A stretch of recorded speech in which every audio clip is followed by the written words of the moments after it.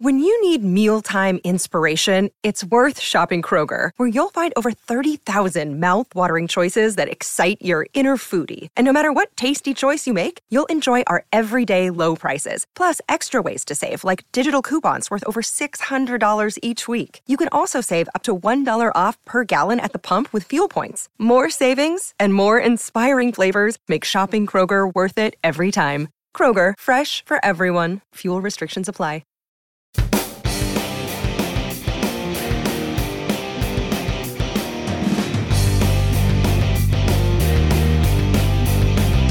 All right, everybody, welcome back to another episode of the Mid-American Bandwagon Podcast, episode 73, coming to you this week. We are into December, coming off an unbelievable final week of the regular season, rivalry week. Pair that with an unbelievable couple days on the coaching carousel. There's a lot to talk about here. Zach Follador, joined as always by my partner in crime, Steve Helwick. Steve, it's been a heck of a, 96 hours for college football fans. Crazy weekend, crazy couple days in terms of coaching moves, stuff like that. How you doing, man? I'm doing excellent. I'm really looking forward to championship weekend. I feel like this is one of the most compelling ones that we've had in a while. And it's crazy that we might get a playoff without three of Clemson, Oklahoma, and Georgia. Clemson, Oklahoma, and Ohio State, and Alabama, who's usually the other one of those big four teams, might be on its way out too. So this could be quite a special year for college football and a very different year for the CFP era. It definitely could be. Before we get into the MAC stuff, I want to get your opinion. I hear your thoughts on this. Let's say Bama beats Georgia this weekend. Everything else is chalk. Does Bama as a 2-loss SEC champion get in, you think? Right. Bama has one loss right now. I'm sorry. Yeah. Never mind. I don't know what I'm talking about. I don't know what I'm thinking about. Take the 2-loss out of it. If Bama beats Georgia this weekend, does Bama get in, you think? Oh, yeah, for sure. Yeah, they actually, yeah. I think the rankings would go Michigan, Bama, Georgia, Cincinnati in that case. Yeah. It's going to be an interesting weekend. It's going to be a really interesting weekend of football. Obviously, championship weekend, conference championship weekend, always a fun weekend. I don't know what I was thinking saying Bama had two. I don't know what I'm. We'll move on from that. Let's talk about let's recap this last week in the MAC here, Steve. Interesting week. Obviously, the headline game was Kent, Miami, battle for the East Division crown, which we can talk about that a little bit more in depth here in a couple minutes. But let's do our standard kind of review here, Steve. What do you think? Performance of the week in the MAC here. A lot to pick from. What stood out to you this week? I'm actually going to give it. Okay. This might sound weird because I know that Miami had 405 passing yards and 4 touchdowns. I'm going to give it to Montre Miller and Elvis Hines, Kent State's cornerbacks. They made the 2 biggest plays of the season for Kent State.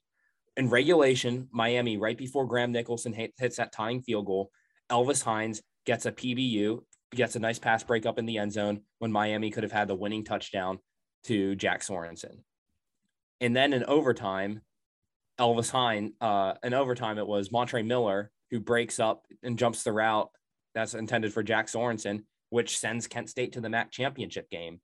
Those are 2 crucial plays for a team that had one of the worst pass defenses all year. I think they're ranked 4th last in the FBS.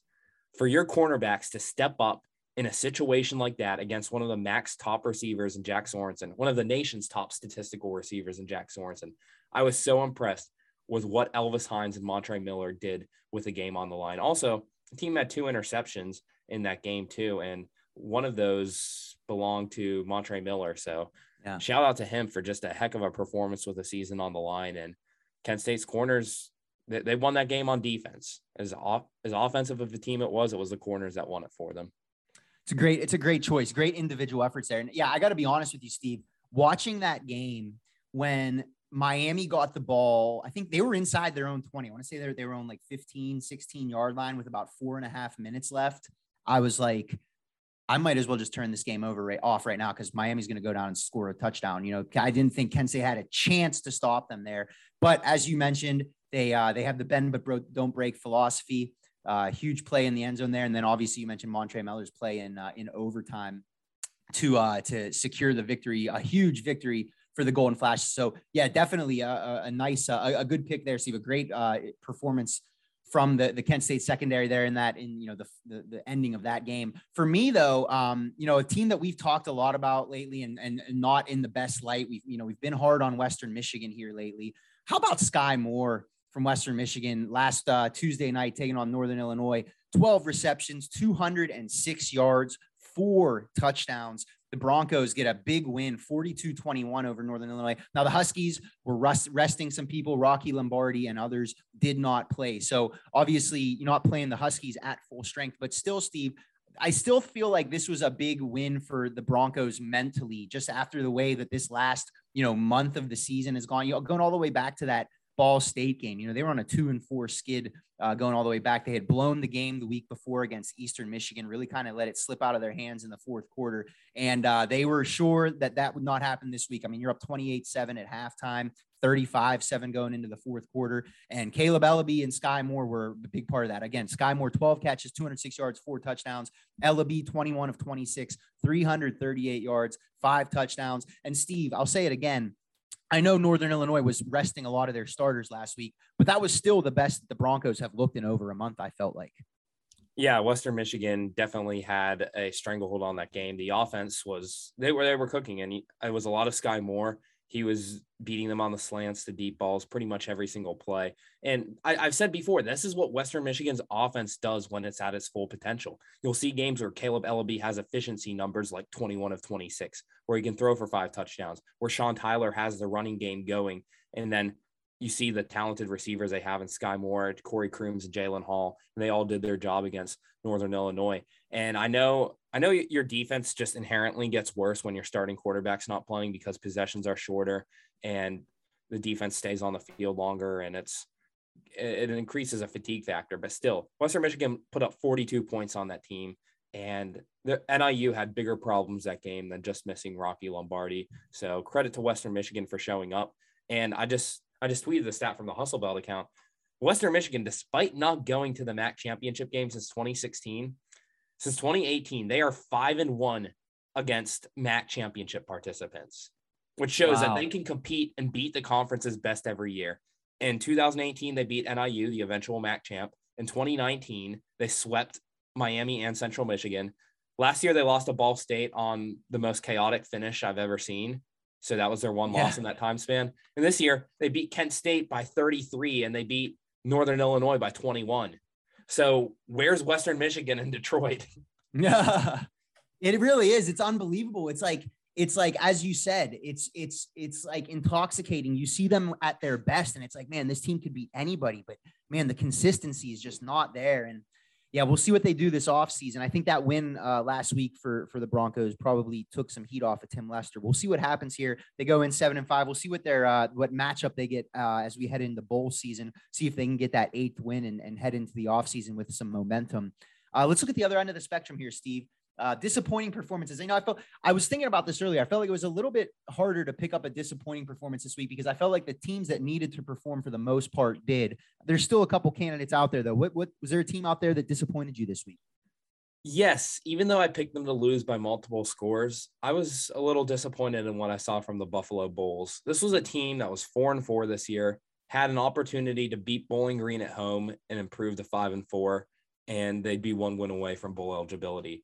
That Bowling Green loss really seemed to take a lot out of the Bulls. They did fight back, and they had a good game against NIU and took them to overtime, but we saw no competitiveness from Buffalo against Ball State on senior night. And I was really expecting more out of Buffalo this season, especially after what we saw them beat an FCS team 79-7. I'm like, okay, if you beat anyone 79-7, you're a pretty good team. And Buffalo just didn't have it in them at the end of the season. They threw 4 interceptions, completed less than half their passes.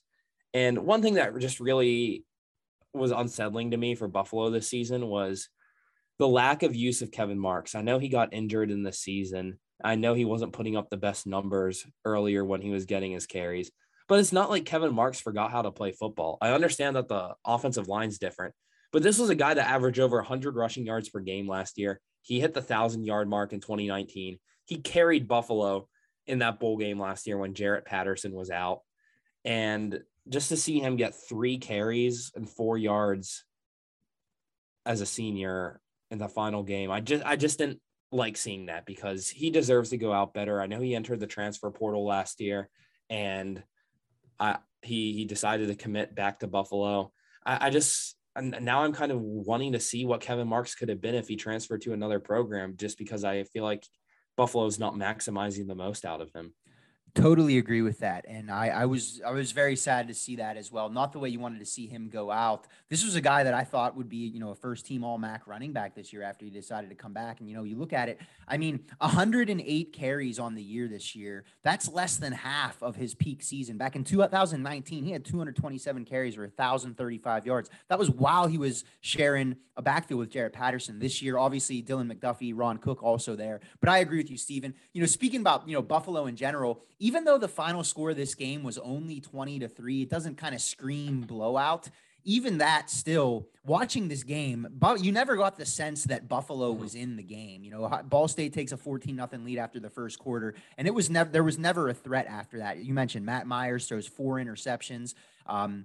Just not a great game. I agree with you that Bowling Green game seemed to kind of break something in the Bulls. They go from 4-4 to 4-8 after they lose their last 4. So I certainly agree with you there. And for me, Steve, this one, again, I feel like I'm kind of picking at straws here, but for my disappointing performance of the week, I got to go with, I was underwhelmed by what I saw from Eastern Michigan on Friday against the Chippewas. You go into that game, Eastern Michigan has not won 8 games in a season since 1987 that was the year they went 10-2. Since then, the most games they've won in a season is 7, and it will remain that way for another year. You had the chance to win 8 games in a season for the first time since the 80s. You had the chance to win the Michigan MAC trophy for the first time since 2012. It's been almost a decade since they've had that trophy at home in Ypsilanti.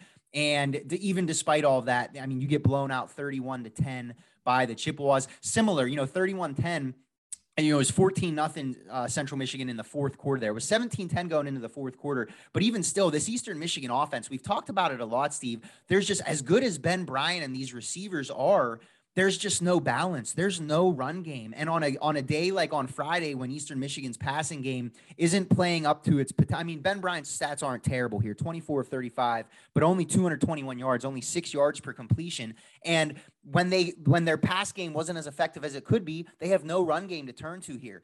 27 carries, 5 yards. That's including Ben Bryant's, yardage for getting sacked. But even, your leading runner in this game is Bryson Moss, 5 carries for 26 yards. Darius Boone, only 4 for 13. I really expected, I thought that was going to be a really close game. I thought Eastern Michigan had a good chance to win that game, Steve, and I was proven very wrong. Yeah, Eastern Michigan, the running game, they were showing some promise recently with Jawan Hamilton in the run game. He only got 1 carry against Central Michigan. But yeah, it hasn't been a consistent part of their offense all season. So when Ben Bryant isn't throwing for 300 yards, this team kind of struggles offensively, it looks like. We've seen Eastern Michigan, we've seen them score 50 points a few times this year, but we also saw them get held to 13 points against Miami. We saw them have a lower scoring output against Ohio in that 34-26 loss. So the offense isn't always on its game just because of the lack of the run game that they have. And that's the opposite with Central Michigan. Central Michigan has shown the ability to beat teams through both facets of the offense. They'll pound Lou Nichols 40 times. He'll get 180, 200 yards. And then they also have 3 all-MAC receivers with Dallas Dixon, Ja'Cory Sullivan, and of course, Khalil Pimpleton that are great at beating corners and safeties deep. So Central Michigan has a lot more dimensionality to their offense than Eastern Michigan has, and that definitely showed in that game on Friday. Yeah, it certainly did. So Eastern Michigan going to finish 7-5. Central Michigan will finish 8-4 here in the MAC. Central Michigan will retain the Michigan MAC trophy for this year. We'll figure out here over the next week or so where those teams are going to go bowling along with the rest of the teams here in the MAC. So, Steve, let's move into this weekend. Only one game this weekend, and it's a big one, the MAC championship game. Kent State, courtesy of that victory over Miami, enters as the East Division champion, 7-5 overall, 6-2 in the MAC. They're taking on the Northern Illinois Huskies, 8-4 overall, also 6-2 in the MAC.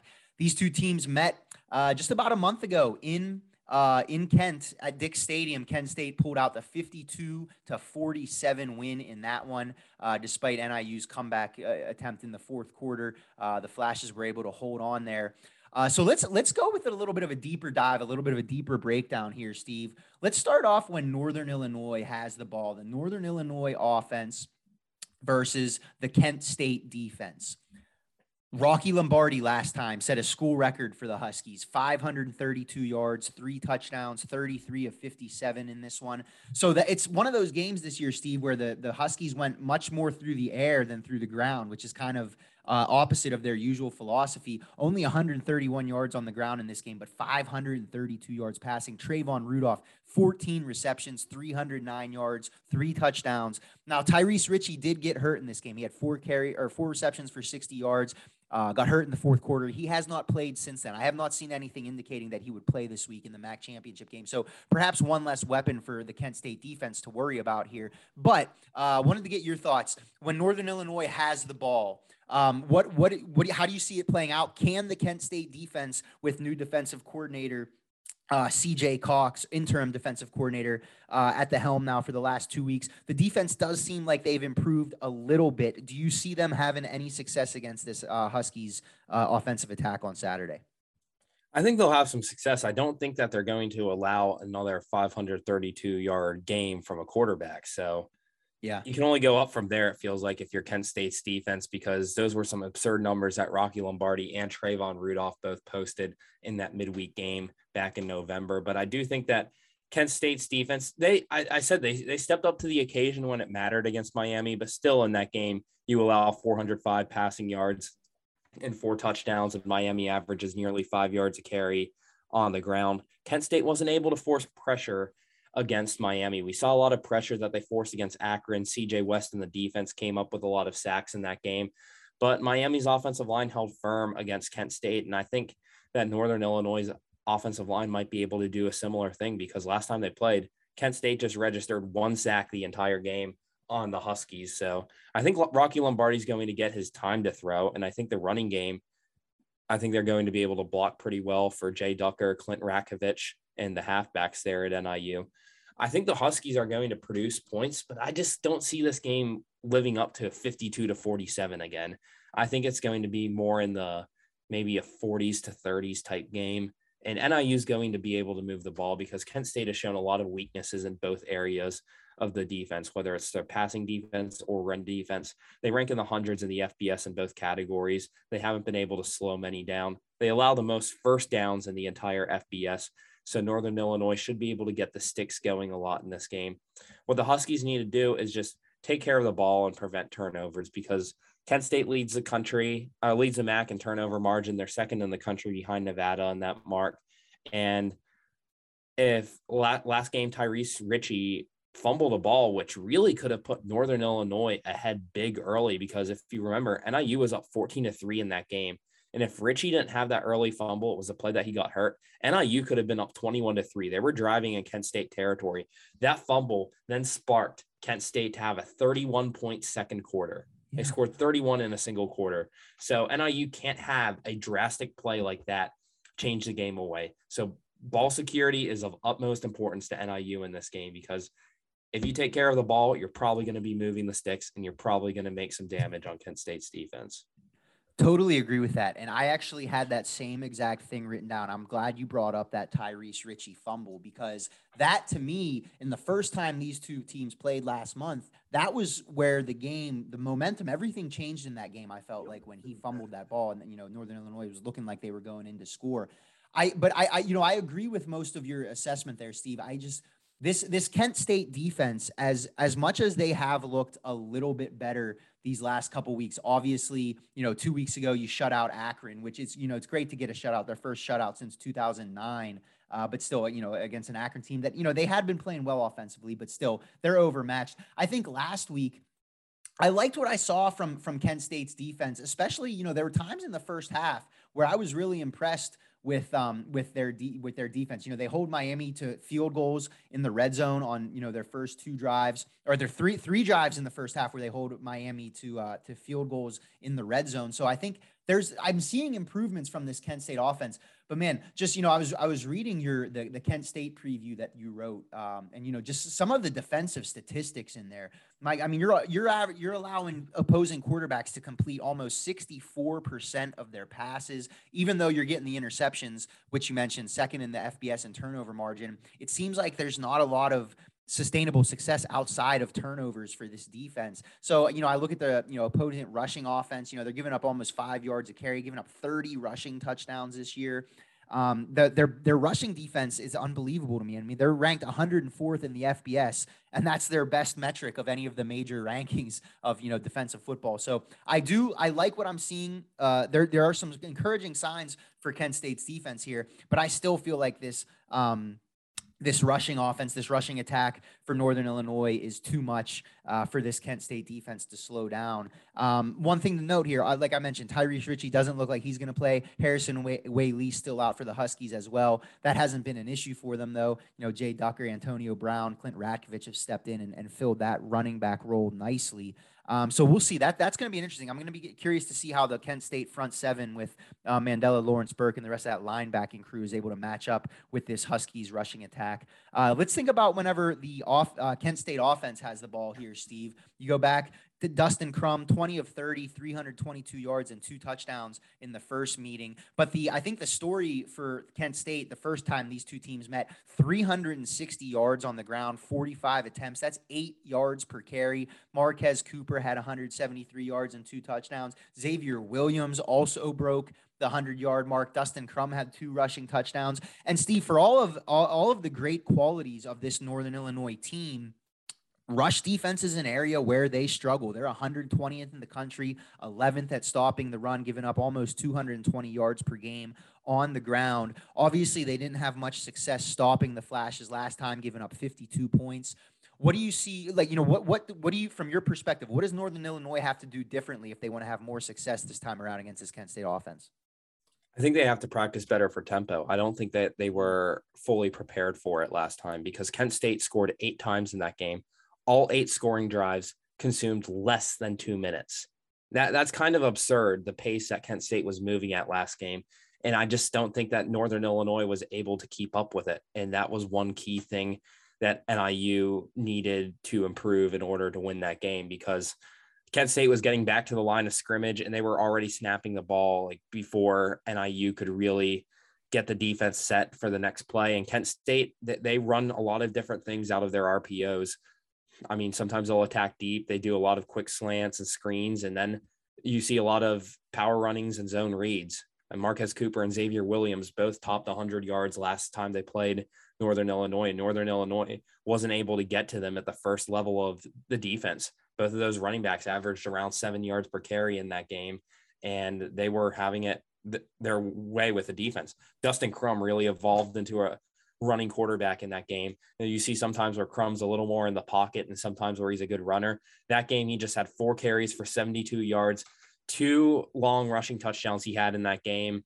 And Dustin Crum was able to do a lot of damage with his legs, and he took 0 sacks in that game, which allowed Kent State to move the ball really well on the ground. So I think NIU needs an emphasis on stopping the run, because it feels like if you stop the run of Kent State, that makes the Golden Flashes a lot worse than if you take away their passing game, because the run's their identity. Yeah. They're the top non-service academy, non-triple option running team in the country. They were second overall last year, and now they're third overall in the FBS. And there's just so many guys on this team that can get you a long run breakaway at any moment. Marquez Cooper, he had a season high last time he played Northern Illinois, 173 yards, a lot of breakaway runs for him. Xavier Williams added 103 on the ground, and Kent State will sometimes use Brian Bradford, who's more of their bulldozing running back too, to keep things mixed up in the running game. So there's a lot of different types of styles that NIU needs to stop in their running game. And that's definitely going to be something that the Huskies need to focus on. I remember last game in their press conference, Lance DeVoe, Northern Illinois' all-MAC linebacker, said that this is his quote. He said that Kent State started scheming us up and they made adjustments and they executed those adjustments. We knew they were a big RPO team and we were trying to stop the pass, but they gave us a lot more run than we were anticipating. That's probably a big adjustment for us. So it seemed like Northern Illinois was more prepared for Dustin Crum to slice him up with his arm instead of the barrage of runs that they got on the ground.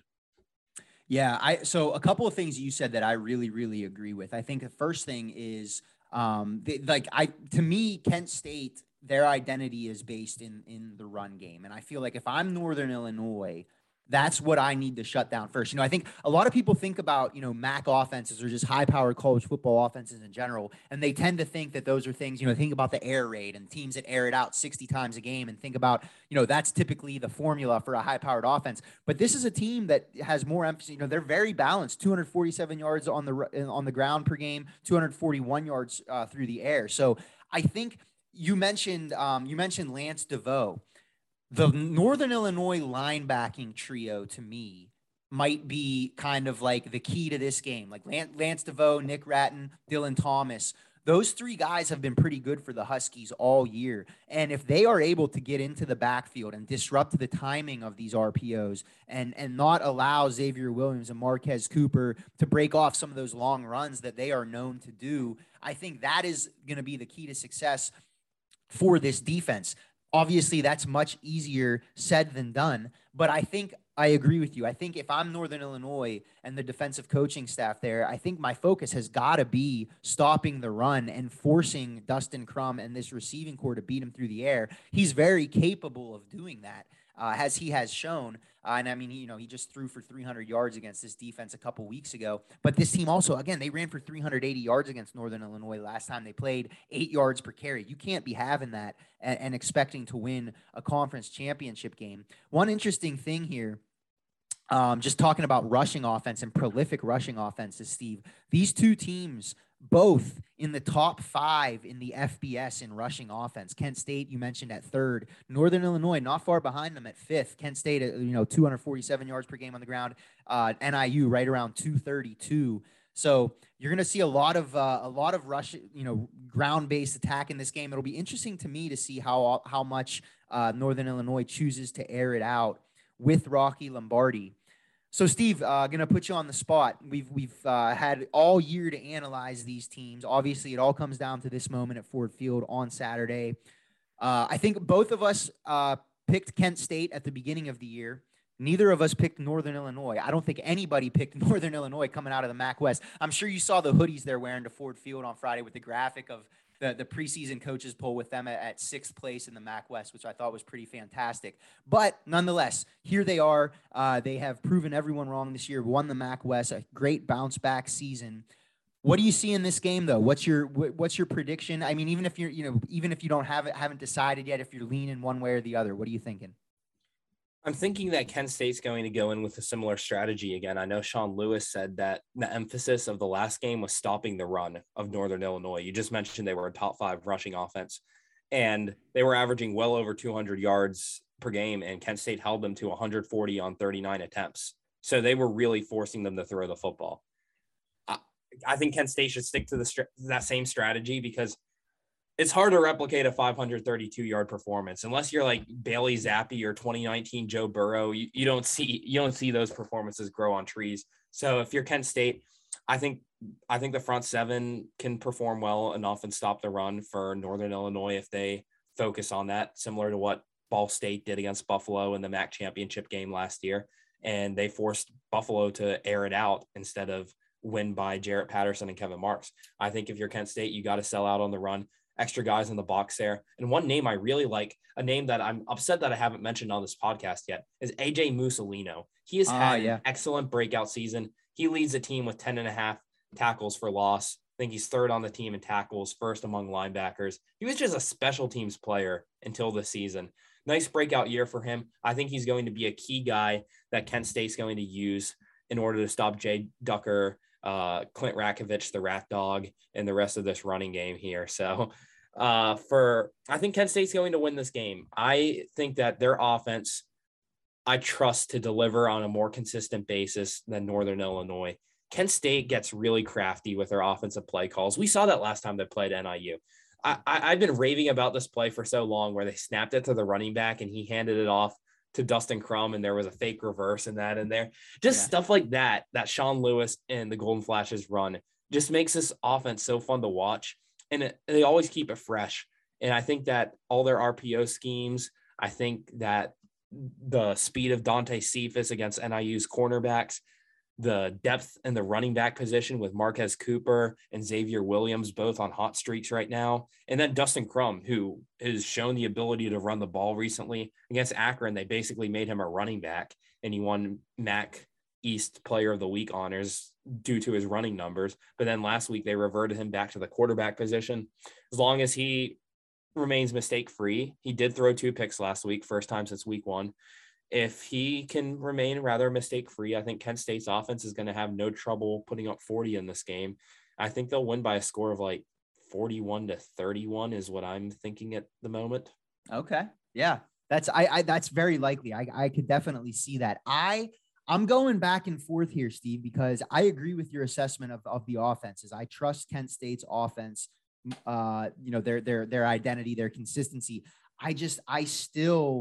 I'm having a hard time trusting this Kent State defense. Even, they've improved a little bit over the last couple of weeks. You still, though, last week against Miami, you still gave up 47 points. Brett Gabbert still threw for over 400 yards in that game.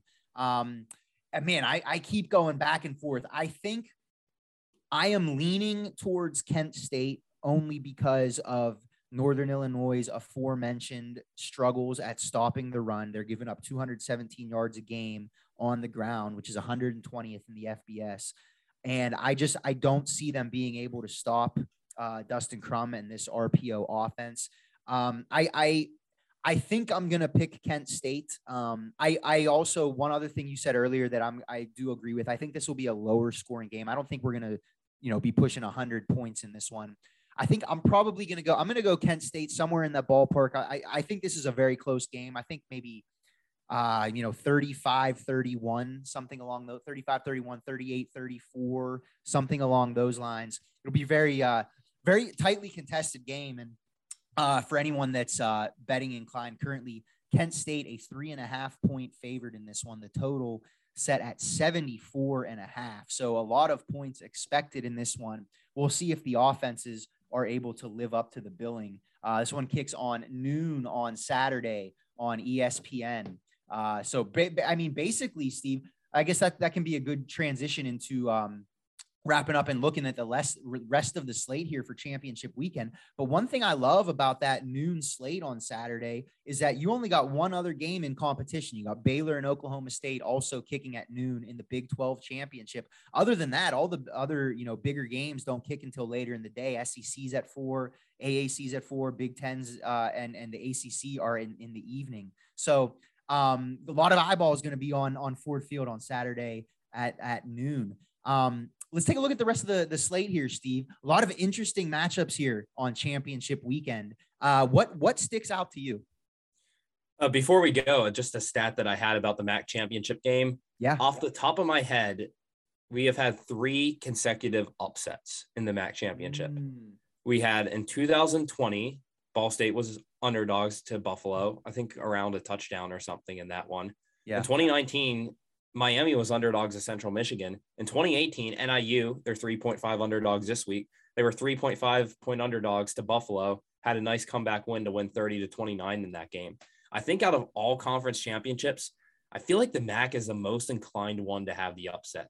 You think back to that 2013 Northern Illinois Bowling Green game where NIU seemed destined to secure their second straight BCS bowl bid with Jordan Lynch, and Bowling Green decimated them from the start.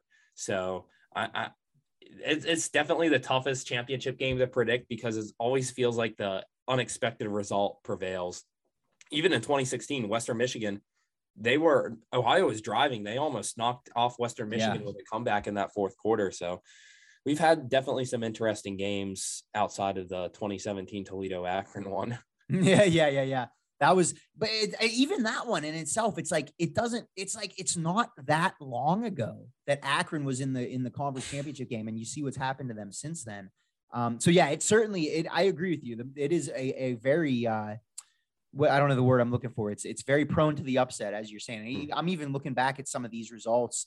Man, I forgot 2013 through 2015. We had Bowling Green in Northern Illinois 3 straight years in the MAC championship game. I forgot about that. And then obviously you go back to 2012, 2 ranked teams with a BCS, with a BCS bowl on the line. Kent State at 18, Northern Illinois at 19. Jordan Lynch led the Huskies over the Dry Archer led Golden Flashes in that one. Double overtime. Perhaps Kent State has a little bit of revenge on their mind this week.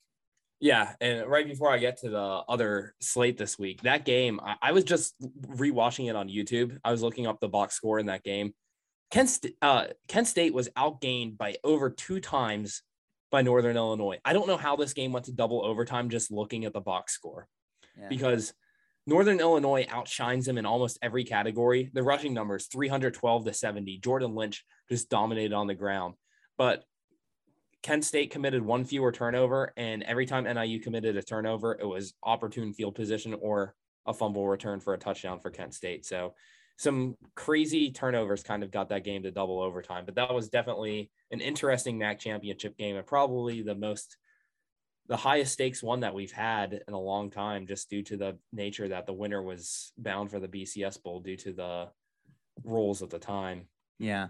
Wow. I just pulled up that box score now that you mentioned that. 524 to 260. Northern Illinois outgained the Golden Flashes in that game. That is absurd.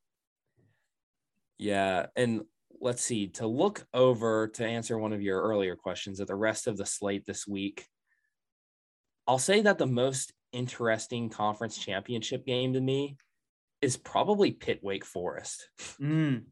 I'm not going to lie. That one just screams 48-45 final. You have Kenny Pickett and Sam Hartman dueling at quarterbacks in that game. In terms of just, scrap all the playoff stakes and all of that out of the games. Pitt Wake Forest sounds like fun football. It's going to be the exact opposite of Michigan, Iowa.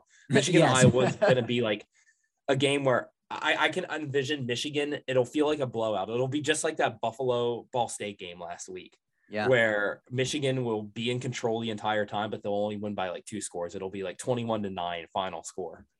And totally it's going to be a lot of punting, a lot of turnovers, and ugly football. Pitt Wake Forest, though, that just sounds like a fireworks fest. It sounds like Kent State versus NIU round 1, but more dueling through the air with Kenny Pickett and Sam Hartman. A lot of good receivers in this matchup. Jordan Addison from Pitt, especially.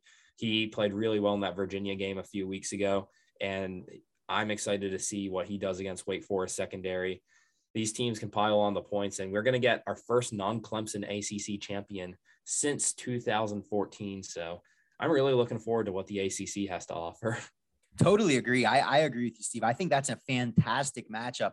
The only thing that would have made that matchup more enticing for me, I would have loved it if Wake would have come into this game 12-0 and in the top 7, top 8. That could have had the potential to throw a serious wrench into the playoff this year. Obviously not going to happen now, though. Both teams enter at 10-2. Really, regardless, though, awesome, really exciting game I'm looking forward to. 2 games I wanted to get your thoughts on here, Steve. You've covered Houston all year. I see the Cougars as a 10.5 point underdog against Cincinnati right now. Cincinnati looked really good against SMU in the last time out. Houston, I've watched a couple of their last few games. I watched them play Memphis a couple weeks ago. They didn't blow me away in that game, but they found the way to win. I'm not saying I think Houston wins this game, Steve, but I feel like they're not getting quite enough respect with it being a double-digit underdog. How do you see that one playing out?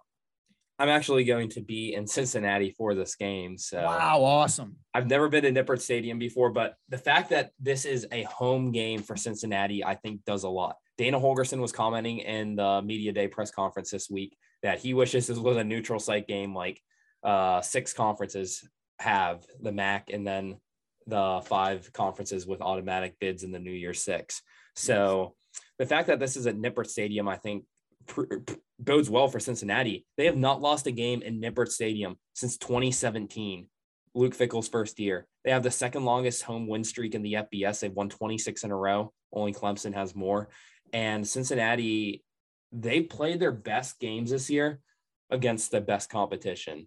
Yeah. It just feels like Cincinnati hits a new gear when they see a ranking next to a team or just a good record. I mean, SMU, they blew them away. They were up 48-0 early on in that game against Notre Dame. They were up 17-0 for a while in that game before Notre Dame had staged a mini comeback. And then another great Cincinnati win this year was against when they played UCF, a team that finished 8-4. Cincinnati was up 35-0 before they allowed their first points. So I think Cincy just plays good teams better. I know it doesn't always make the most sense. And I think that Houston, they're really going to have a heck of a game from Clayton Tune in order to take down Cincinnati. Cincinnati has such a great passing defense, and I don't know if Houston's going to be able to really impose their will on it, because the Houston offense has shown inconsistencies at time, like when they were shut out for a half against ECU. But it's an intriguing game. And AAC championships, I will say the MAC is the most upset-prone championship. I think the AAC is usually the best championship game we get in a year. The last 4 AAC championship games have all had a go-ahead score in the final 2 minutes, in the fourth quarter, and 3 of them have had a go-ahead score in the final 2 minutes or in overtime. So we had the UCF Memphis games in 2017-18. We had Memphis Cincinnati in 2019. And in 2020, we had that Cincinnati Tulsa game, which came down to a game-winning field goal. Yeah. So I think this is going to be a really intriguing game this weekend. I totally agree with you. There were a couple weeks there. I mean, I watched Cincinnati play Tulsa. I watched them play South Florida. They didn't really blow me away either time. And then I watched them play SMU, and I was like, okay, this looks like a different team here. To your point, where it's like they seem to play their best against their best competition. That'll be an interesting one. One more I wanted to ask you about before we get out of here, Steve. Another team that seems to be coming on strong here at the end of the year. Western Kentucky is on fire right now, Steve. And obviously on the other side of the ball, UTSA, the Roadrunners, kind of came down to earth a little bit here in inexplicable fashion this past weekend, losing to North Texas 45-23. I now see Western Kentucky comes into this game as a favorite, even though UTSA is the home team here. That's another one that's intriguing to me. How do you see this one playing out? Well, the first one you said team that was coming on strong, I was getting ready to talk about Oklahoma State because I thought them too, yeah. The Pokes. That's going to be an interesting game itself. And I'll just say in that one, if Oklahoma State wins and Bama loses to Georgia, I think that could be a really interesting scenario with Mike Gundy getting his first playoffs.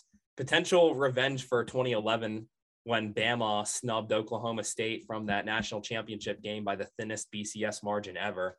But going to the CUSA title game, I'm so glad this is on a Friday because I don't know how many people have actually watched Bailey Zappi play football this year. Yeah. He's 8 touchdowns away from tying Joe Burrow's record that he set in 2019 with 60 touchdown passes. So Zappi's on the verge of making history. He's 32 yards away from the 5,000-yard mark. And WKU's hot right now. They had a crazy loss to Indiana at the beginning of the year when Indiana was playing a little better. And WKU, they found their footing recently. They've won 7 straight. And they probably should have beat UTSA in that first meeting. There was a goal line interception that Zappi threw. Incredible interception by UTSA by Clarence Hicks, which turned the tide of that game and gave UTSA a 6-point victory. But with the way these teams are trending now, and it's not just a one-game thing for UTSA, they had to have a goal line score in the final seconds to beat UAB. And in the previous game against Southern Miss, a really bad Southern Miss team, UTSA was in a dogfight in the fourth quarter. It was a 1-score game really late at the Alamo Dome.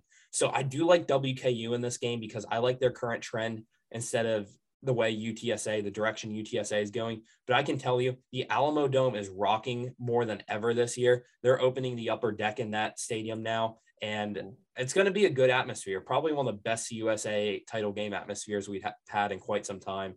And that's going to be a fun game on Friday along with the Pac-12 championship. Yeah, no doubt. Bailey Zappi, anyone out there that hasn't watched him this year, 4,968 passing yards, 52 touchdowns, 9 interceptions. He's thrown 580 passes and completed 70% of them. Just think about that. That is absurd quarterback play for the transfer from FCS Houston Baptist. Steve, any final thoughts on championship weekend or anything MAC related before we get out of here? Georgia Bama is going to be an interesting one. I know that's the headline game. It's 1 versus 3, 12-0 versus 11-1. And Bama was so close to pretty much being eliminated from the playoff last week. Auburn had to do everything they wanted to do to blow that game. You know how much I love the play that Western Michigan runs where they push Caleb Ellaby by the goal line to get a yard. Come on, Auburn. It's 3rd and 1. And they instead give a delayed handoff to Tank Bigsby, and he gets blown up in the backfield, and then they have to punt it away. It's 3rd and 1. All you have to do is you line up. I know TJ Finley, your quarterback's injured under center. You line him up, you push him there, and then Bama has 2 losses, and we don't have as much playoff debate on this final week. But I think if Georgia can put away Bama the way Georgia defenses have put away teams this year, I think we're going to get an intriguing playoff. We could get Georgia, Michigan, Cincinnati, and Oklahoma State. And sign me up for that. Those are fresh teams, new teams, and we're going to get a team that hasn't won a national championship in quite some time. These are teams that we've seen do pretty well before: 2009 Cincinnati, 2011 Oklahoma State, 2017 Georgia. And we've seen Michigan up there a few times, like in 2011 when they won the Sugar Bowl. But those 4 teams, it just feels like fresh blood, and it's something college football's needed for a long time. So I think this is about as energized as I've been going into a conference championship weekend in quite some time. I totally agree with your assessment in terms of fresh blood in the playoff. I will be ecstatic if Cincinnati and Oklahoma State both get in. I think that will be awesome. I think also probably my mind counted Bama's win against Auburn as a loss this past week, and they should have lost that game. There's no way they should have won that game. As you mentioned, that Auburn play calling at the end of regulation there, not great. And then it allows Bama to go, 97 yards there, 98 yards in the last, minute and a half, 2 minutes to tie that game up and send it to overtime. So yeah, Bama, Georgia, that'll certainly be the headliner on Saturday. A lot of eyeballs will be on that one. We'll see if the Bulldogs can continue their undefeated run this season behind that unbelievable defense. So that'll wrap it up for the football segment here this week, folks. Thanks, as always, for tuning in. We'll be back next week with a wrap-up of the championship game and of just the season in general. I'll be back on the other side of this commercial break with Vanzi to take a look at the week in MAC basketball. All right, everybody. Welcome back to the show. Thanks for sticking around after the commercial break. As always, to close out the show this week, we're going to do a little MAC basketball breakdown recap of the week, joined as always by fellow hustle belter, Zach Vanuenzi. Vanzi, how you doing tonight, man? Pretty good. Continuing to put a dent in the leftovers from Thanksgiving, and we're kind of racing time. Will I finish them before they go bad? So, I think that's been my big struggle this week. That is a struggle. What's your go-to? Like, what's your favorite? Turkey aside, if you had to give me your favorite side dish on Thanksgiving, what are you going with? I honestly love stuffing. Give me the stovetop stuffing. That's solid. Don't give me the homemade where you get the homemade kind with a lot of celery. I'm not about the celery. not a fan. Yeah, we don't need vegetables on Thanksgiving. I'm with you there. I'm about the stuffing as well. My mom makes a mean sweet potato casserole with little like brown sugar, cinnamon on top. That's a good go-to as well. But anyway, yeah, I'm with you there, man. I'm still recovering a little bit. I think I was in a food coma until Sunday. But anyway, man, we were talking last week. Obviously, that whole week of Thanksgiving, huge week for college basketball. A bunch of MAC teams going down south, taking part in some of those, non-conference tournaments, other events, some really high-profile games from the MAC this week. Let's start out here, Vanzi. Let's just take a quick look at the standings and where we're at. Top of the mountain right now, we got Toledo sitting at 6-1. They've won 4 in a row. A really nice week for the Rockets. If you're a Rockets fan, you got Miami right behind them at 5-2, along with Ohio also at 5-2. Then you got Buffalo and Kent State at 4-2. Before we even get into any games or any specific performances, anything like that, Vanzi, when you look at the standings right now, anything here that surprises you or kind of catches you off guard, you think might change here in the next couple of weeks as we continue to move towards conference play? What do you think about how the standings look right now? Well, one, I kind of throw the standings out the window right now. I mean, a team like Central Michigan, who's just playing everybody and anybody, Gonzaga and some of the top teams. And then you got schools who are playing Division III, NIAA schools. So those early season standings at this point really don't matter a lot. but I think you are starting to see it kind of shift in a matter where you're seeing the teams that some people expected to finish lower in the conference kind of trending down, you know, the Western Michigans, the Central Michigans, the, you know, Eastern Michigan is kind of down in that bottom tier right now. Northern Illinois has looked good, but they're still fairly far down on the standings. So, you know, I think you're kind of seeing, you know, that hierarchy, but also scheduling plays a big part in it as well. Yeah, I agree with that. And man, you mentioned the scheduling and some of the you know, the non-conference schedules that some of these MAC teams are dealing with right now. Man, there's been some tough matchups this week. I mean, you mentioned Central Michigan. You know, they go out to Vegas, and their reward for going out there, they take on Gonzaga, the number one team in the country. I don't think it was a surprise to see them lose by 50 in that game. Any results that kind of caught your eye this week, or any teams, any performances that impressed you? What caught your eyes? You were watching this week. Yeah, I definitely think, you know, a couple of them that stood out. Toledo, I mean, a great week for them. You know, they beat Tulane, they beat Charlotte, they beat Coastal Carolina. I mean, that's just a really solid week for them. That stood out to me. Ball State, you know, we were kind of down on Ball State. Then they go out, they beat UMass, you know, a solid mid-major. They've been up and down this year, UMass, and then they beat Indiana State, in-state foe. So I think you're seeing, you know, that's a good week for them to kind of keep them in the picture there. And then last night, you know, you have Cincinnati, Miami, a rivalry game, more so in football, but Cincinnati wins it by a point. Well, Cincinnati early on in the season was red hot. They've kind of cooled off a little bit right now, but you look at that Miami team, you know, losing by one. First off, that's a great, you know, good on Cincinnati to schedule that game to go into Oxford. A lot of bigger schools wouldn't touch that in this day and age in scheduling. But you look at the Purdue Boilermakers, they might be the best team in America right now out of the Big Ten. Well, Jack Owens, the head coach of Miami, came from Purdue a couple years ago. And, you know, you see a lot of similarities there. So that stood out to me. I'm really impressed with the Miami Redhawks at this point. I think they're a sleeper in the conference. And it's a shame they couldn't knock off their rival there in the Bearcats. But also the another one that jumped out to me, Bowling Green. They took on NBA Lotto candidate Patrick Baldwin at Milwaukee. And they beat Milwaukee rather easily. Baldwin, I think, only 14 points left with an injury. But it was, you know, fun game to watch, get on ESPNU and watch, or not ESPNU, but ESPN Plus, and kind of watch that and see a MAC school play a big prospect like that and get the better end of that deal. So those were some of the games that really just kind of jumped out at me. A much better week for the conference this week. Totally agree. And I want to start, you know, you mentioned Miami there, Vanzi. I wanted to start with them. Heartbreaking, tough loss for the Redhawks last night against Cincinnati. I had tweeted out yesterday, you know, Miami hasn't beaten Cincinnati in basketball since 1991. Last night, I mean, was their best chance to do it. You know, they were up in this game at the, you know, at the 13-minute mark of the second half. Miami was up 45-37 in this game. And they just, you know, they kind of went cold there. The end of the, you know, last half there of the, you know, last quarter of the game, ended up losing 59-58. But man, I tell you what, this Miami team, at the beginning of the year, I was a little bit concerned about, you know, where the points might come from when you're, you know, when you look at this team. But I mean, you got Day Grant averaging 17 a game, Makai Larry averaging 14.5.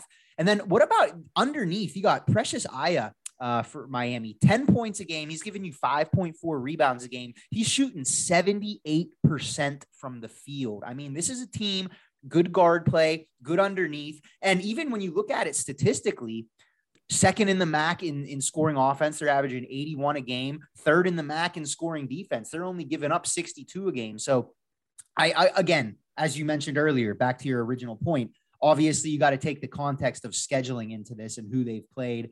They haven't played the toughest schedule leading up to that Cincinnati game, but nonetheless, I mean, a couple of other nice wins for the Redhawks. You know, we talked a couple weeks ago about their you know, upset to open the season down at Georgia Tech. And one other team I wanted to touch on here, Vanzi, a team that we've been ragging on a little bit the last couple of weeks, and because frankly they deserved it. But it seems to me that Western Michigan seems to be improving a little bit. When we spoke last week, we were talking about how they had just lost at home by 17 to Division II Saginaw Valley State. After that, they go to Iowa. They lose by 40 plus. Then they go down to Florida to the FGCU Invitational. They almost knock off Florida Gulf Coast in the first game, 77-67. But then they pick up 2 wins in back-to-back days against Purdue, Fort Wayne, and Southeast Louisiana. Now, I'm not sitting here, obviously nobody's going to confuse those 2 teams for Duke and Kentucky. But if you would have asked me last week after we talked about that, the Saginaw Valley State game, I would have said, I don't see how this team wins, more than 4 or 5 games this year. And they pick up two D1 wins back-to-back days. And the guy I really wanted to point out when it comes to Western Michigan that I've really been impressed with here, Lamar Norman, the transfer from Duquesne, transferred back closer to home. He's from Grand Rapids. He's been playing at a really high level this week. He's actually leading the MAC in scoring right now, averaging 20.1 points per game. Over the course of this week, he averaged 22 points in their 4 games, shot 48% from the field, 42% from 3. He shot 18 of 43 from three-point land. Their game on Sunday against Southeast Louisiana, which they won in overtime, 31 points, 6 for 14 from 3, 11 for 20 from the field overall. Vanzi, I'm not sitting here saying the Western Michigan's going to turn around and win the MAC championship this year, but they do seem – it felt like they hit rock bottom in that Saginaw Valley State game, and it seems like they've improved a little bit since then. Have you had a chance to watch the Broncos, or what's your thoughts on the Broncos right now?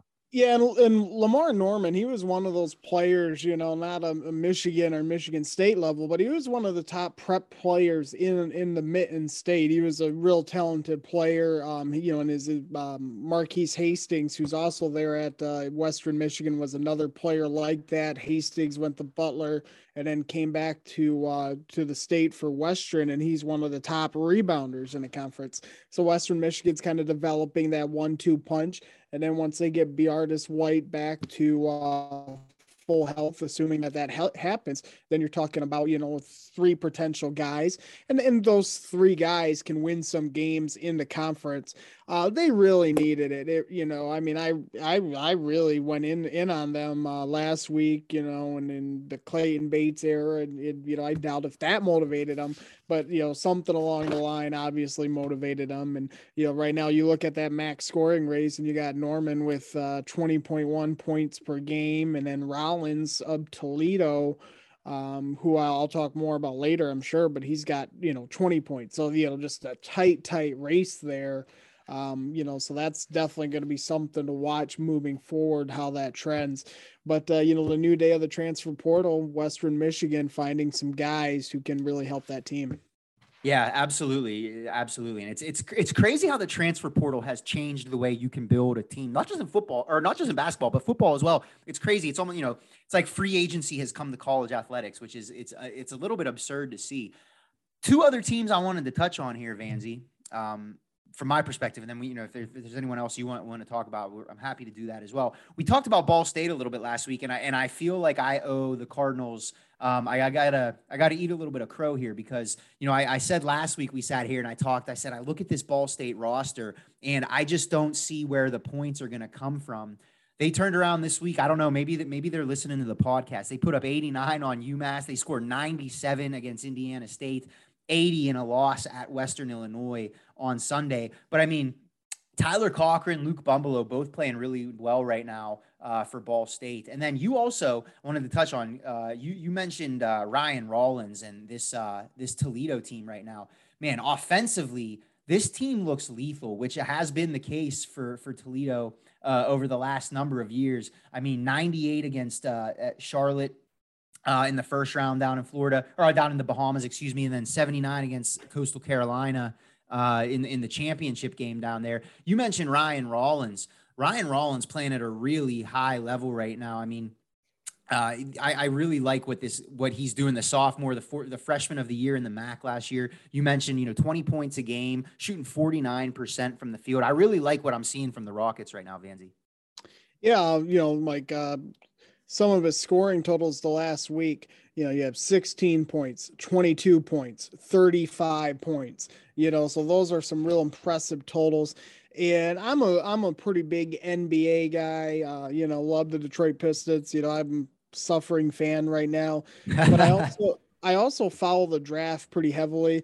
And Ryan Rollins is a name where you're starting to kind of see that helium, like Jason Preston a year ago, or like the Holmes back in the day from Bowling Green. You can just kind of see that he's starting to rise up that list of potential draftees, and he looks the part right now. So if he can keep it up the rest of the season, see where Toledo goes, but he's probably right now, I would have a hard time picking anybody else for the MAC player of the year. He's looked that good. And I'm really, I was bullish on Toledo, with some of the pieces they lost and some of the stuff that's going on with Kowalczyk and all that. I love Rollins, and then I love what they have. Raheem Moss, the guard there, just physical, tough, kind of does the dirty work, athletic. And I love the matchup of those pieces in Toledo. Yeah, I'm with you there. And you just, Ryan Rollins, you watch him play. He's so smooth. He's so natural. You got that, 6'4" long frame, can shoot, can defend, can rebound. I agree with you, Vanzi. I mean, he does seem like a guy. He continues to develop on this trajectory. Could certainly see him getting a look at the next level. Before we look ahead at the week ahead of us here, Vanzi, anything else from this week, this past week in the MAC? Any other games or teams or any other observations from your perspective? Well, yeah, I think, I was a little disappointed. I mean, there was so much going on in the conference that it almost kind of got glossed over, but I was disappointed in the Akron Zips, John Gross, Akron, I was pretty high on them coming into the season. They lost 3 of their last 4 games before they played Marshall last night. They did beat Marshall.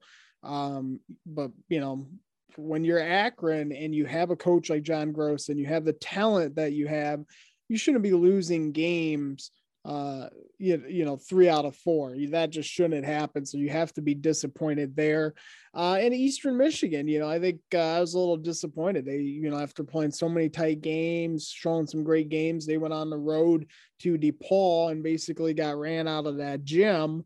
They had a pretty strong second half. They kind of hung in there, kind of figured out some things without Noah Farrakhan. Monty Scott looks like he's going to be an all MAC guy, but yeah. I expected more in that matchup. And really after about the 12-minute mark of the first half, they weren't in the ball game. So that was disappointing to see, but still a lot of basketball left. And I did want to mention, you talked about NIU, or you talked about Miami, who beat Georgia Tech. I was thinking back to football, but Miami, who beat Georgia Tech. Georgia Tech just played a pretty good Wisconsin team, and they only have one loss right now, the Georgia Tech Yellow Jackets. So that win, just continues to look better and better for Miami. Yeah, agree with you there. And one other team I wanted to touch on real quick here, Vanzi. You mentioned being a little bit disappointed in Akron, which I completely agree. It seems like there's some things going on behind the scenes there at Akron right now. I saw some rumblings on Twitter today, has not been confirmed or anything, but some accounts associated or, close to the University of Akron. There were some rumblings that KJ Walton is no longer a part of the program now. He's only, just transferred there from Ball State prior to this season, did not play against Marshall last night. Perhaps it bodes well for them that they were able to pull that game out without him. So we'll have to keep an eye on that moving forward and see what happens. But, the other team that and again, Vanzi, I'll keep saying this. You mentioned at the beginning, I agree with you completely. You got to take the context of scheduling into account here at this time of the year. However, it's starting to look to me like it's going to be a really long year in Mount Pleasant. And I don't think that's a surprise to anyone, but you look at what they did over this past week. I mean, obviously, I'm not expecting them to go on the road and beat Gonzaga. I'm not expecting them to go on the road and beat Kentucky. I'm not expecting them to go on the road and beat Xavier. I do think it's reasonable to expect them to beat Bellarmine at home. Bellarmine is 2-6 with their 2 wins being Central Michigan and the Division III school. Central Michigan right now, They are, hold on, let me pull my stats back up. I mean, you're looking at a team 11th in the MAC in offense, in scoring offense, 12th in the MAC in scoring defense. They're only scoring 60 points a game, and they're giving up 83. Now, again, I know those stats are a little bit skewed based on who they've played, but you look at some of the teams that they've played. Again, Gonzaga, number one team in the country. Kentucky, they're in the top 10. Central Michigan never was competitive in this game. It was 25-5 at one point in this game before Kentucky went on to win 85-57. You think about back a couple weeks, that same gym, the Ohio Bobcats walked in there. And I mean, they were down by 2 points at halftime against Kentucky. Now, Kentucky ran away from them a little bit in the second half. But I think I compare that. And then I also look, Central Michigan, a couple days later, they go down to the Cintas Center in Cincinnati to take on Xavier. And once again, never really were competitive in this game. Xavier blows them out by 33. This is a Xavier team that a couple weeks ago, Kent State went into that gym. Kent State was beating Xavier at halftime and actually had the lead until about the halfway point of the second half. And so I say all that to say, you look at these teams, it's kind of like the transitive property where I see a MAC team went into Xavier's gym, was competitive with them. Ohio went into Kentucky's gym, it was competitive with them. And Central Michigan just was not competitive at all in either scenario. You mix in there with that in the same week, that loss at home to Bellarmine. Not a good week for the Chippewas, Vanzi. And again, I don't think any of us were expecting big things from the Chippewas this year, but it's starting to look like it's going to be a tall hill to climb for Tony Barbie there in Mount Pleasant. Yeah, I agree. And I think when you looked at their roster last year, there wasn't a lot there. And then they had some transfers and some injuries and some, all that going on. And they got Jermaine Jackson, who I like, but you just look at that roster and it's kind of that weird fit, and I kind of think some of these teams, you make a coaching change coming out of COVID and you got the transfer portal. Well, it almost feels like you have to take in some pieces and kind of throw them at the wall. And then, okay, we got one or two guys who are going to stick. And then next year you got to do it again and then get another one or two guys, So if you hit on your transfer portal guys, you can get real good real quick. But if you don't, then you're kind of looking at like you have these pieces that don't fit. And it could become a multi-year thing of trying to get the transfer portal to work because you're starting to see mid-major basketball. It's not so much about recruiting the high school guys. And it used to be recruiting the JUCO guys and get them in and turn it around. Now it's the transfer portal guys. And sometimes the fit just isn't there. And you may take in 6 guys and you may get 1 or 2. And definitely Central Michigan historically has been a tough place to recruit. It's just hard to tell, say a recruit out of Chicago or Detroit, hey, come up to Mount Pleasant, and you're an hour from, the nearest real city. And I think you're seeing some of that. Tony Barbie's going to have a real tough time. I think they're turning it around there in Mount Pleasant. Yeah, certainly. So let's take a look at the week ahead here, Vanzi. Some interesting matchups. We're obviously, we're right in the thick of the non-conference schedule here. You got a couple weeks before conference play starts. Some high-profile matchups here. Some good. I mean, I really like some of the options we got in terms of our viewing this week when it comes to the MAC basketball. Any games you have circled on your calendar? I think Miami, Indiana State, I think Miami should win that one rather handily. Indiana State has not been looking the best this year, just kind of running down their schedule there. NIU, Dayton's really kind of been up and down. That could be a potential upset for NIU because Dayton does not look that good. And I really feel bad for the Dayton Flyer fans because the COVID year when they had Obi Toppin and all that, they looked like a Final Four team. They lost that chance, and it's just been kind of going downhill now. And then another one, as a Michigan fan, I just want to point out on the week of the Big Ten championship game, Toledo at Michigan State. Michigan State fans can enjoy that one because there's not a football game pertaining to the so Toledo at Michigan State. At the start of the year, I thought, boy, maybe Toledo can sneak that one. And I'm higher on Toledo now than what I was, but I'm also higher on Michigan State. Malik Hall, Gabe Brown, Marcus Bingham, Max Christie. I think that's going to be a real tough game for the Toledo Rockets. Totally agree with you. I think those are all 3 good picks. You know, one game that I have circled here, Vanzi, that not just in the MAC, but like I think is a under the radar, really good game just nationally. Buffalo travels down to St. Bonaventure Saturday afternoon, 4 p.m. The Bonnies, no joke. I mean, this is a team that has wins over Clemson, over Marquette. This is a team that's been to the NCAA tournament here, 3 times in the last 6 years. This is including last year where they were a 9 seed against LSU. This is a solid squad the Bonnies have. I mean, Jaron Holmes and Kyle Lofton, their 2 guards, both averaging over 17 a game. Going to be an interesting matchup. They're much more of a guard-oriented team. I mean, their top 4 scorers are all guards. So it makes me feel that, Josh Mballa and some of those, big guys that they have underneath the hoop for Buffalo can go in there and kind of have their way. But I think that's going to be a really, really interesting game, a really nice test for Buffalo, who, in my estimation, Vanzi, I mean, I think I look at Buffalo, Ohio, maybe throw Toledo in that mix. I mean, they feel like the 3 best teams in the conference to me right now. You could probably convince me the other way on Toledo, but I think Buffalo and Ohio for sure have looked really good so far. Maybe throw Miami in there as well at the number 3 spot. I think for a team like that, for Buffalo, love to see them going and testing themselves out of conference, playing a somewhat, local rival. St. Bonaventure, only about an hour and a half from Buffalo. So I really like that matchup. That's one that I plan to try and catch a little bit of on Saturday, mix it in to break up all the football action. Let's Vanzi, let's take a look at the women's side of things here.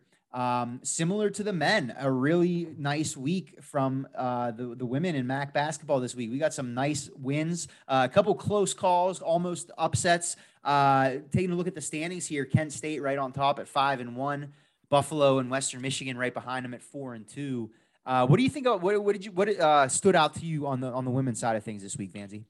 Yeah, Kent State. I mean, they beat your beloved Penn State, and then they upset UCLA, the number 19th ranked team in the nation, I believe it was, the UCLA Bruins. So that's down. That's a tremendous victory for them.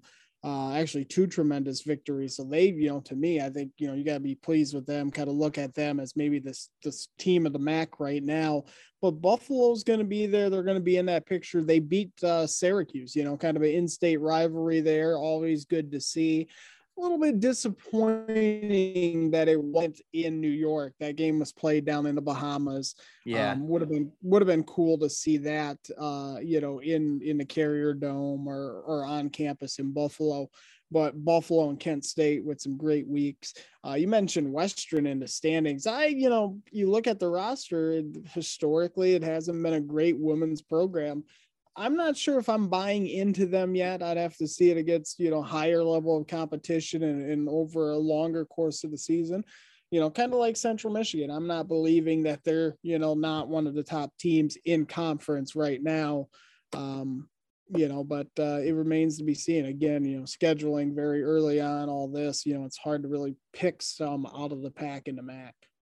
Yeah, I agree with you. It feels like it's very condensed at the top. I really like what I'm seeing from Kent State and from Buffalo both. I mean, Buffalo, Diasha Fair, one of the best. I mean, she was one of the best in the conference last year. She's back at it again this year. Over the course of this past week, averaging 30 points a game over the last week, shot 57% from the floor, 55% from 3-point range over the course of 2 games. That included in that Syracuse game. They always say best players step up in the biggest stages. Against Syracuse last week, 34 points, 11 for 15 from the field, 7 3-pointers in that game. She had that along to go with 4 rebounds, 5 assists. Which an unbelievable win for Buffalo playing, again, a regional rival. I agree with you. It would have been awesome if that game could have been at the Carrier Dome or on campus there in Buffalo. But I really like what I'm seeing from the Bulls. And then I agree with you. I was going to mention Kent State. What a week for them. I mean, you have the win versus UCLA, win versus Penn State, sandwiched around a loss to UMass. But that loss to UMass, their only loss of the season so far. And I really like what I'm seeing from the Golden Flashes. They are currently 3rd in the MAC in scoring, 4th in defense. They seem to be right there at the top in the thick of things. So, yeah, I like what I'm seeing from the MAC right now. A couple other, close losses. You had Ball State take on Texas Tech. They lose that game by 4. Central Michigan goes down to Cincinnati to take on the Bearcats. They lose that game 59-54. So I look at the top of the standings here, Vanzi. I agree with you. I think I need to see more from Western Michigan and from Ball State as well before I'm ready to kind of consider them real contenders. But I look at Kent State. I look at Buffalo. You look at Ohio with Erica Johnson and Cece Hooks, and then Bowling Green struggling a little bit right now after last year's kind of surprising season. They're down in last place. They've lost 4 in a row, currently sitting at 1-4. What do you I don't know. What else do you think here, Vanzi? I mean, I like I said, I feel like it's still, to me, I think Kent State, Ohio, Buffalo still feel like the 3 best teams to me here in the women's side of things. Obviously, it's still very early. Would you disagree with that, or any other teams you'd throw in that top 3 right now? Well, one thing I wanted to mention was, you look at Buffalo, and they beat Syracuse. They also lost to perennial powers Oklahoma and South Carolina, which may be outside of Tennessee and UConn, one of the great programs. Dawn Staley down there at South Carolina. So don't write them off, because of their record right now. Yeah. Also, Eastern Michigan, they actually they played the Delaware Blue Hens, which is a great name, the Blue Hens. And they had a crazy stat line against them. Jasmine Dickey of Delaware went for 48 points. Wow. And that's crazy in the men's game. And to see that in the women's game, it was only a 87-72 victory for Delaware. You would have thought it to be more. It made the Sports Center top 10, but that was kind of, somewhat of a low light. But when somebody goes off like that, you almost have to consider it a highlight, even out of conference. Yeah, no doubt. That is, I missed that. I look at all the box scores. I don't know how I didn't see that. So Delaware scored 87 points in that game, and she had 48 of them. Man, that is quite a performance. Yeah, absolutely is. It absolutely is. What are you looking at this week, Vanzi? Any women's games that you have circled on the calendar? There's some interesting matchups this week. I know your Eastern Michigan Eagles, they're traveling out to Norman to take on the aforementioned Oklahoma on Tuesday. I feel like that'll be a nice little test for the Eagles. Yeah, and Fred Castro, the head coach there at EMU for the women's team, he's got some rich ties there. I believe that's where he was a student. I might be wrong on that. I know he spent time on his staff, and there's some ties there. So I'm not surprised to see that game on the schedule. I think that was something that, those relationships brought it about. I'm pretty high on that Eastern team, and the COVID year, they were in the MAC tournament. They won their first game. It looked like they were going to really do something in Cleveland. Got wiped out last year, kind of a start and stop year. Outside of Coach Creighton, I think, Coach Castro is probably the best coach in the EMU family right now. Doesn't get enough credit. They got Daniel Rainey, Treasure Thompson, they got some really great players there. So I would expect Eastern Michigan to kind of rise up. Oklahoma is going to be tough, but if you can pull off that upset, it would really be kind of a program changer, for the first time in several years. Yeah, no doubt. And you look at their schedule, they got another opportunity here in a couple of weeks. They travel to Ann Arbor to take on Michigan on the 22nd. That'll be another high-profile opportunity for the Eagles there. I'm looking at Ball State, Vanzi. I like that. They got the Pitt Panthers coming to Worthen Arena in Muncie this week. Not very often that you're going to get a Power 6 team, I guess. Power 6 is, I guess, the term in college basketball, traveling to a MAC arena. But as you mentioned a couple of weeks ago, it seems like that is something that's a little more common on the women's side of things, which is really cool. I kind of I appreciate that about the women's game. So you got Ball State hosting Pitt on Saturday at 1:00 there in Muncie. Pitt's currently 6-2, coming off a win against Rutgers. They also have wins over Northwestern and Texas A&M. So going to be a tall task for the Cardinals, who they haven't looked bad. They're coming off a win over St. Joe's. Like I mentioned, they had that close call against Texas Tech last week as well, hung with the Red Raiders before falling 71-67. So as always, certainly there's always opportunities in the non-conference schedule for these MAC teams to rise up and get a signature victory. A couple of those opportunities exist this week on the women's side of things. Vanzi, anything basketball related? Any final thoughts before we get out of here? Oh no, I just think, like kind of getting into the season, I was a little hesitant about what this season would bring the MAC. And I think on both sides of the sport, you're seeing it kind of playing up to kind of the best case scenario, which I think you have to be pleased with. Starting to get a little bit clearer picture. I don't know if we're going to have another week like that. It was just wall to wall MAC basketball every day. There was good games going on. But we'll see. This week's off to a good start with that Cincinnati-Miami result. No doubt. Before we get out of here, Vanzi, I know we're here talking about basketball, but I got to get your prediction for the MAC championship game on Saturday on the gridiron there at Ford Field. Steve and Steve felt pretty good about picking Kent State. I was kind of on the fence, but I do lean the Kent State way as well. How do you see this one playing out on Saturday?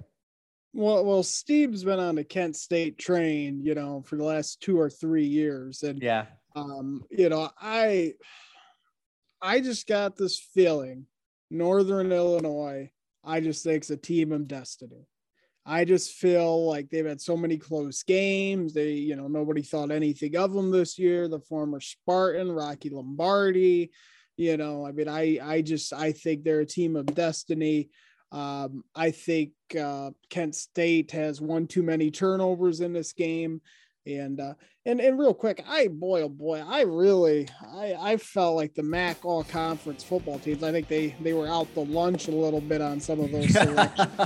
And, Jake Julian and Chad Ryland, a great specialist from EMU. I don't know how they weren't first team. I won't go on a tangent, but I may not watch the MAC championship football game out of protest. No, I hear you. And Steve and I were talking about that. We're going to cover that on next week's show, but I tend to agree with you. There's some interesting exclusions on that list, some interesting omissions. Anyway, that'll wrap it up for us here, folks. Appreciate you tuning in as always. For Steve Helwick, for Zach Van Wenzy, and myself, signing off. This has been episode 73 of the Mid-American Bandwagon Podcast. Have a wonderful weekend, everybody. Enjoy the MAC championship game on Saturday. Got a lot of good hoops to watch as well. Take it all in, and we will see you back here next week.